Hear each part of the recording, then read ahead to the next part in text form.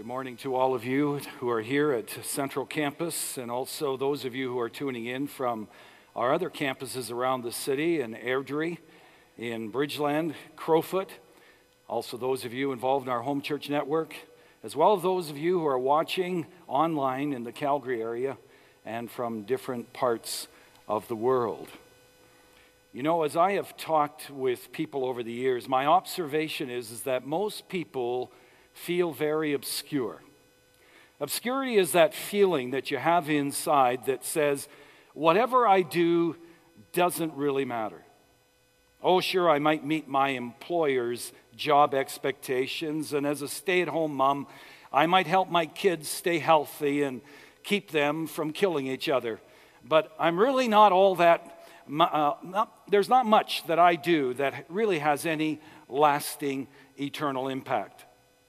Now, if you're a Christ follower here today, and you're thinking that way, then you've got some stinking thinking to deal with, because that is not how God sees you. In God's eyes, you aren't a pauper. No, you are a child of the King. Amen? And you are still here, and you're not in heaven, because Jesus is actually living in you. And he wants to live his life and his purposes through your life. And there are a few verses in Scripture that communicate this better and what his purpose for us is than our Scripture lesson today in Matthew 5:13-16. Jesus says, "You are the salt of the earth. You are the light of the world."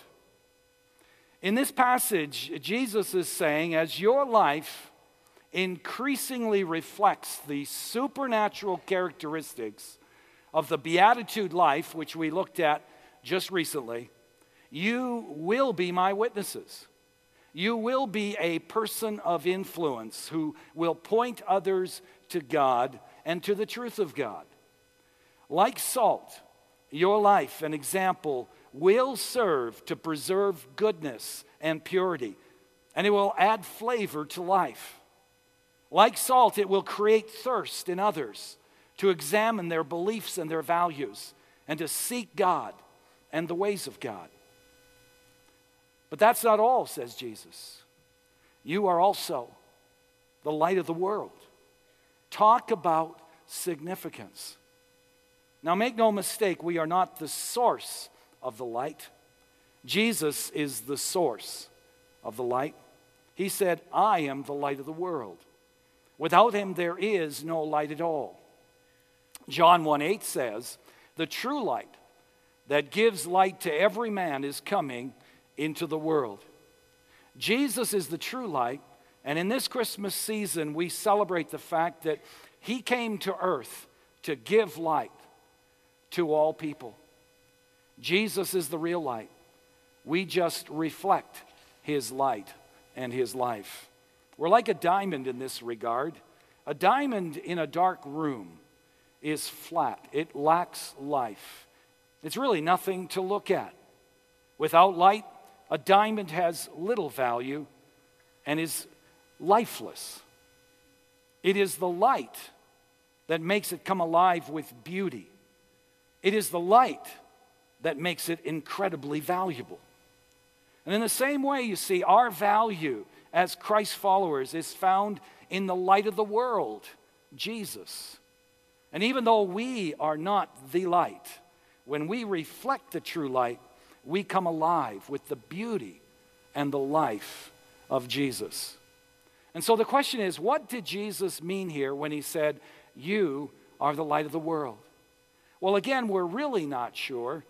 But based on some of the additional things he says in verses 15 and 16, as well as what we read in other passages, it's likely that Jesus was referring to one or more of the following word pictures. First of all, a light is meant to be seen. Look again at Matthew 5, verse 14. "You are the light of the world. A city on a hill cannot be hidden. Neither do people light a lamp and put it under a bowl. Instead, they put it on its stand, and it gives light to everyone in the house. In the same way, let your light shine before men, that they may what? See your good deeds and praise your Father in heaven. Jesus is saying, let your light shine. You have been saved to shine. You are a city on a hill. The light in you cannot be hidden. In verse 15, Jesus goes on to say that in the same way that a lamp is meant to shine brightly on its stand, so Christ's followers are meant to reflect the light of Jesus within us. Christianity is something which is meant to be seen. In the same way that salt is useless, regardless of how potent salt may be, it is useless unless it gets out of the salt shaker. So light is useless unless it's seen in and through our lives. You know, we often divide our lives into two realms. We divide it into the spiritual realm and the secular realm. We divide it into the kingdom of God and the kingdom of this world. And when we engage in the spiritual realm, like when we go to perhaps our Bible study or our small group, or when we go to a worship service like this, we don't really do this consciously, but we sort of switch on the light switch, and our light shines brightly in that context. But then on Monday we go to work or we go to school, and we turn our spiritual light switch off. We cover up the spiritual light so often and kind of go into hiding. We go incognito. And yet what Jesus is saying here is that our spiritual light should be on all the time, wherever it is we find ourselves. Every morning when we get up, we need to specifically ask Jesus to fill us with the Holy Spirit, and that He would shine through us wherever it is that life takes us. And having prayed that prayer, it is so important that we believe that Jesus is actually responding to our prayer, that we are consciously aware throughout the day that He is in us, and that He is using us in some small way or significant way as we interact with people throughout our day. If you are a Christ follower, do you realize that you are the light of Jesus to the waitress at the restaurant you're having breakfast at? Are you giving her eye contact? Are you making her feel special and valued in the way that you interact with her? Do you sincerely thank her and leave her a generous tip? If she's single and attractive, I'm sure that you single guys will do that automatically and effortlessly. But that's not what I'm talking about. I'm talking about being consciously aware that in that moment, you are the light of Jesus to her. Years ago, I met a man at his office to go out for lunch together, and happened to witness just a short interaction that he had with his assistant. And based on the disrespectful and unkind way that he interacted with her, it was obvious to me that he didn't yet make the connection that Jesus calls us to be light at the office or wherever it is we may find ourselves. Over the years, I've had many spouses, I've had young people say to me, you know, my spouse or my dad or my mom, they look like they're such spiritual giants at church, but you have no idea how angry, how abusive, how manipulative, how cruel, how unkind and insensitive he or she is at home. Nothing snuffs out our light in others like hypocrisy. And Jesus is saying here, we are His visible light wherever it is we go. We are His light as we interact with the clerk at the shopping mall. We are His light as we interact with our fellow employees and also with our employer. We are His light as we drive during rush hour. No, we're not His horns. We're His light. As we watch a sporting event, as we interact with people on the phone, even people who really test our patience. We are his light. A light is meant to be seen. Now look at verse 16. Jesus says, "Let your light shine before men, that they may see your good deeds and praise your Father in heaven." Notice Jesus draws our attention specifically to our good deeds. Few things cause our light to shine more brightly in the lives of others than when we join together with our family or friends or a small group and get our hands dirty serving those in need. The people at our Northwest Campus, hello Northwest Campus, they're stepping out together this next week to serve their community. Every night this coming week, families, small groups are serving in their community in some way. They're shoveling walks. They're having people from their neighborhood over for Christmas dinner or dessert. They're blessing the needy with food hampers. They're providing baked goods and singing carols for shut-ins. I love what all of our campuses are doing this time of year, but also what we're doing throughout the entire year to bless our city and our communities, like providing meals for those who have a family in the hospital, helping people move or repair their fence, providing food hampers, providing rent money for those who are in financial need, helping someone get their car started in the cold, praying for and just being present with those who have faced a loss or are facing some other crisis. The list is as long as the needs God brings to our attention.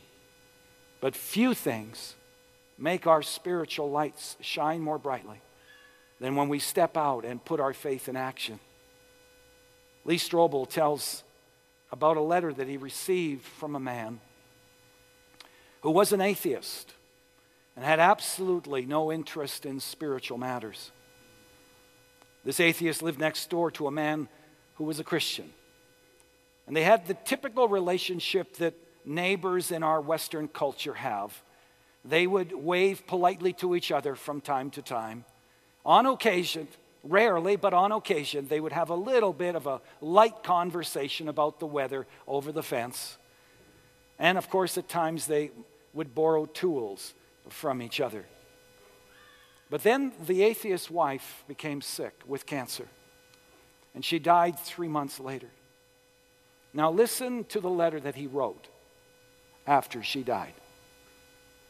"I was in total despair. I went through the funeral preparations, and the service was like I was in a trance. And after the service, I went to the path along the river, and I walked all night. But I did not walk alone. My neighbor, afraid for me, I guess, stayed with me all night. He did not speak. He did not even walk beside me. He just followed me. When the sun finally came up over the river, he came up to me and said, 'Let's go and get some breakfast.' I go to church now. I go to my neighbor's church. A religion that can produce the kind of caring and love that my neighbor showed me is something I want to find out more about. I want to be like that. I want to love and be loved like that the rest of my life." Church, if you want to be salt and light, extend Jesus' love and compassion to those in your life and to those that Jesus brings across your path. Yes, it may require more than you're prepared to give. It may even get messy. It might not turn out the way that you had hoped it might, but do it anyways. When you encounter someone with a need, let not your first question be, "What is this going to cost me?" No, ask, "What would Jesus do in this situation?" Let not your first question be, "Oh man, if I respond to this need, what's going to happen to my plans?" No, let the question be, "What's going to happen to this person if I don't care and if I don't respond?" A light is meant to be seen. Furthermore, a light serves as a guide. You know, in a room that's pitch dark, and I don't know if you've ever been in one of those situations. If you're in a pitch dark room and you're unfamiliar with that room, you don't march across that room with confidence. You inch your way across that room, hoping that you're not going to fall off something or smash into something. On the other hand, flip on the light in that room, and you're going to have no problem walking boldly across that room because the light serves to guide you. And so it is with the Christian. You know, I don't want you to feel paranoid or anything, but if you're a Christ follower, you're being watched. You're being watched by those who are far from God, who are wondering if you're the real deal. But you're also being watched by other believers who are looking for role models of what it means to be a fully devoted follower of Jesus Christ. Someone who has the courage to take a stand, to do what's right and true, to do what's wholesome and praiseworthy, even if it means being shunned. I'm not talking about those who have a smug and self-righteous attitude and are just spoilers of good fun. No, I'm talking about those who realize that we are not an island unto ourselves, that our actions may influence others for good or for bad, and are sensitive to those things which may make sin easier for a person who is weaker or younger in the faith. When I was in my early teens, I saw someone that I looked up to spiritually come out of a theater showing an X-rated movie. That had a profound negative impact on me spiritually at that time. As a younger teen, I can still remember hearing the gutter talk, the descriptions of drunkenness and partying and the immoral sexual activity that was going on in bars and nightclubs from church-going young adults who I assumed loved Jesus. And I remember how disillusioned and how disappointed I felt. You see, these people had no idea how their example influenced me as a young man just to continue to be self-centered and to lower my standards and to give in to temptation. But I am also thankful for the many others, as I was growing up, who had the opposite effect in my life. Key people that God brought across my path, whose lifestyle and whose values and whose convictions created a thirst in me to know Jesus more, to live all out for Him and to put the interests of others ahead of my own. I'm thankful for those in our church today whose lives serve to guide and inspire so many others to greater devotion to Jesus Christ.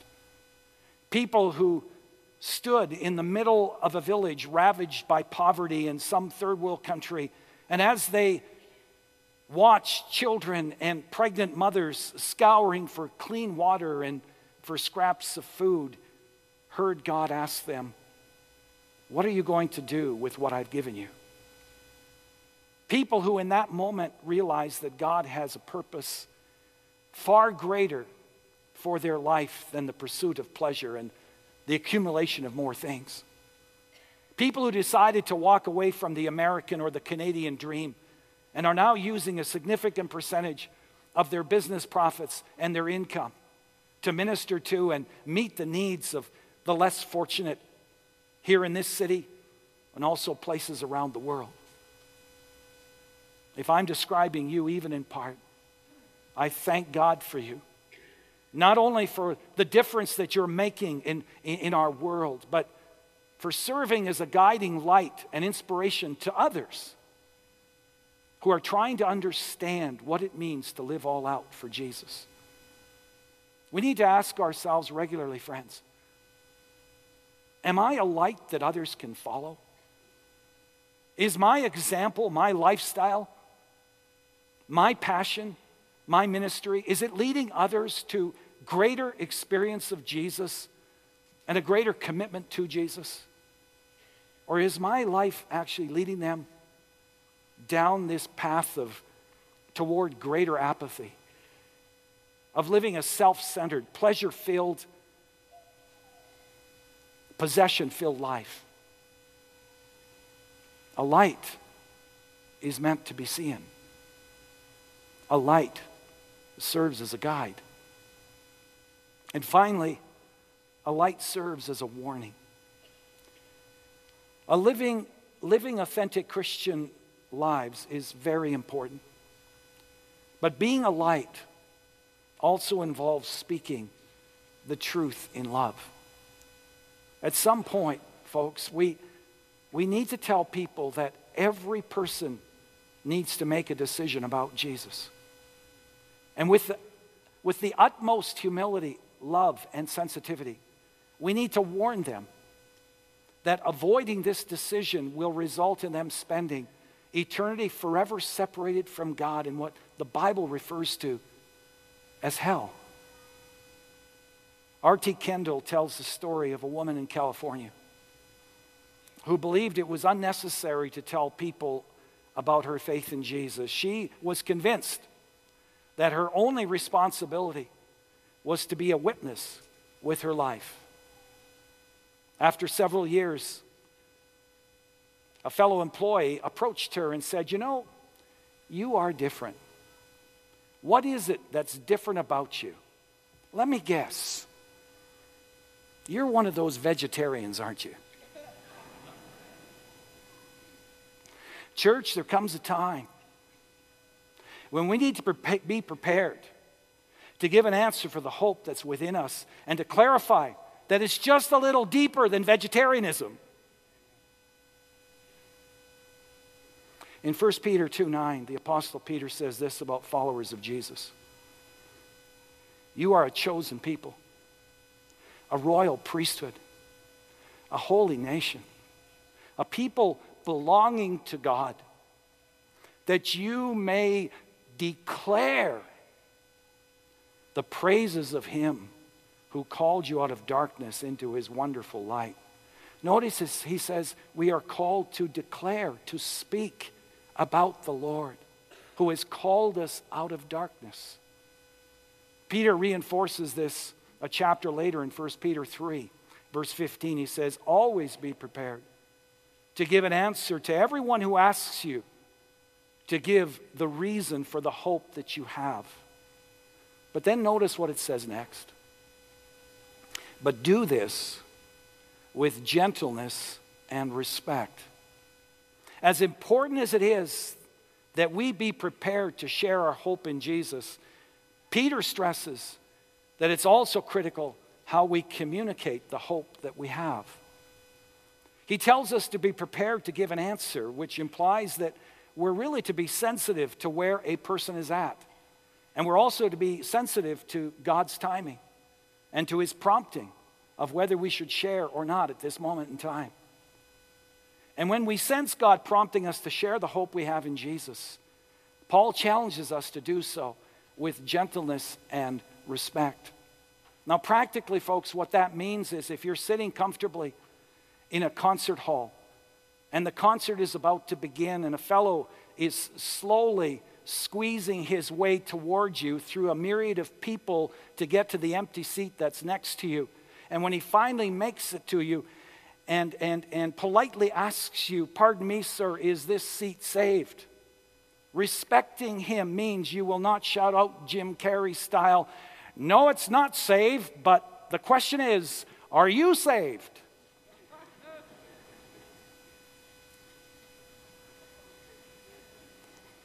Paul says, share the hope you have in Jesus with gentleness and respect.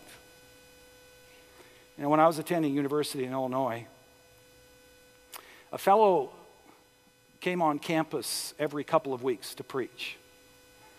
He would stand on a soapbox. He would grab hold of a megaphone in his hand, and he would go on for some time letting everyone know within earshot that they were sinners and that they were going to hell. Now, what bothered me about that was not what he said, because most of what he said was biblical. Neither was I bothered that he was speaking out in the open, because I believe that God uses many different ways to get people's attention. What bothered me was the attitude that he displayed while he was preaching. The times that I heard him speak, he didn't speak to us. He yelled at us. Like he was angry, like he was mad at us. And he seemed to delight in telling us that we were going to hell. Friends, if we really love and care for people, then telling them the truth about the cost of sin and the reality of hell should bring tears to our eyes, not delight or anger. However and wherever God leads you to share the hope that you have in Jesus, please do so with humility, gentleness, and respect. You know, how we share is very important. But you know what's tragic today is that most Christians are so concerned that they not offend anyone, or they say the wrong thing, that they never share the hope that they have in Jesus at all. Have you ever wondered why that is? Is it really because we don't have the time?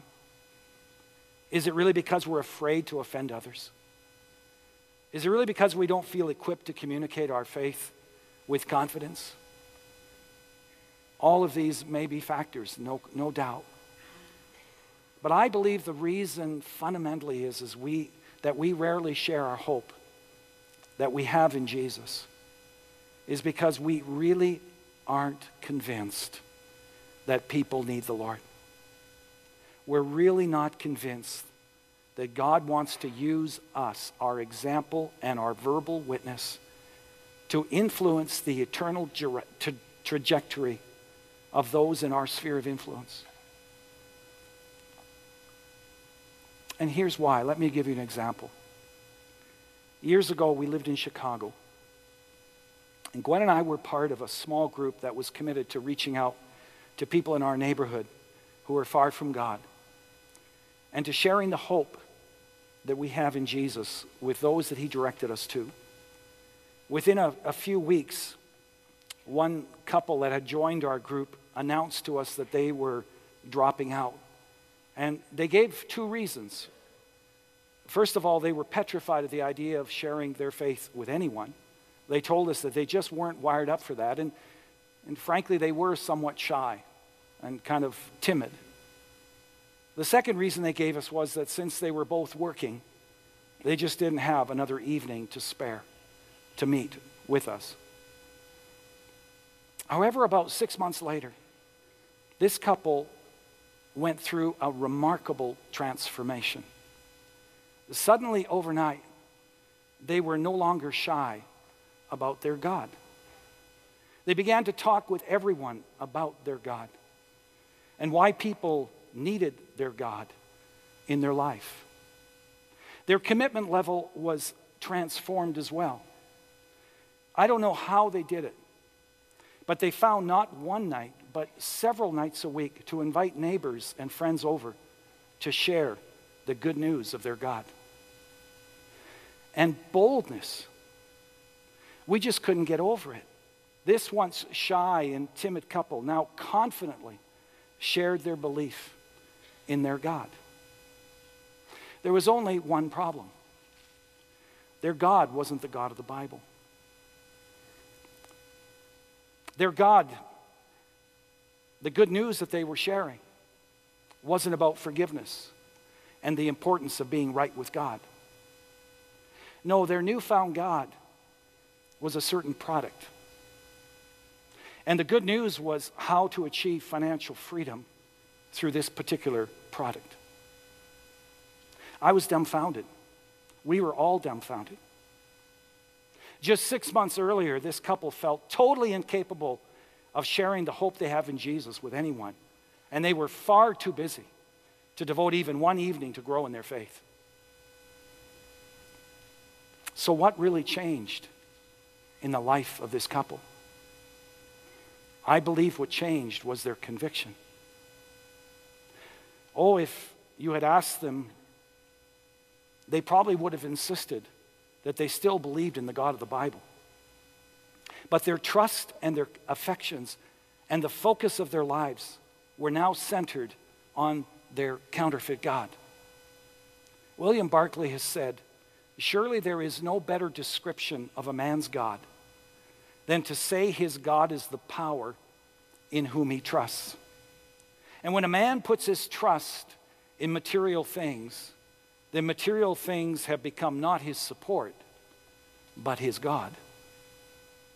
This couple were convinced that this new counterfeit God was the way to true happiness and the fulfillment of their dreams and the fulfillment of other people's dreams as well. They were sold out to their new counterfeit God. And it brought enthusiasm, boldness, and a level of commitment such as they had never had before. Oh, friends,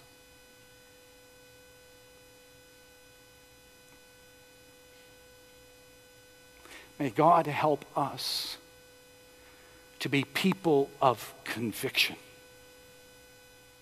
People who are passionate about the true and living God and the kingdom of God. Even as this couple was convinced of their counterfeit God and the kingdom of this world. May we be people who are convinced to the core of our being that we are the salt of the earth and the light of the world. May we be people whose hearts are broken by the things that break the heart of God. May we be people who are convinced to the core of our being that this world is not our home, that we're just passing through, and that the kingdom of this world will pass away, and that only what is done in the name of Jesus will last for eternity. May we be people who are convinced to the core of our being that people need the Lord, and that we may be the only Jesus that they ever see. May we be people who are convinced to the core of our being that God wants to use our life and our verbal witness to change the eternal trajectory of those that we care about, people who are headed for a Christless eternity. And may we be people who are convinced to the core of our being that that is why we are here and not in heaven. I challenge us all to count the cost and then sign over the rest of our lives to the greatest cause ever given to man, to the glory of God and for the sake of a world that needs the Jesus that we know and love. Would you please close your eyes and just bow your heads for a moment? In just a moment, we're going to be gathering around the Lord's table to celebrate and give thanks for his death and his resurrection. And you know, in 1 Corinthians 11, Jesus instructed his disciples that when they partake of the bread and of the cup, they're to look back for the purpose of giving thanks and remembering his suffering and his death for us all. He also said that when we partake of the bread and of the cup, we're to look ahead to his coming. In fact, in verse 26 it says, "For whenever you eat this bread and drink this cup, you proclaim the Lord's death until he comes." Until he comes. Jesus is coming again. And the Lord's Supper reminds us of his coming and of the urgency not only to live each day as if it were our last, but to pray for and to reach out to those in our sphere of influence who have yet to make their peace with God. And so I'd like us to take a moment right now and to thank Jesus again for making it possible through his death and resurrection for us to come in right relationship with our Heavenly Father. But also bring to him those who are on your mind right now, who are in your sphere of influence, who need the Lord. And ask him to use you in some way to introduce them to Jesus. Let's pray together. And now may the Lord bless you and keep you. May the Lord make his face to shine upon you and be gracious to you. The Lord lift up his countenance upon you and give you his precious peace. In the name of God the Father, the Son, and the Holy Spirit. Amen.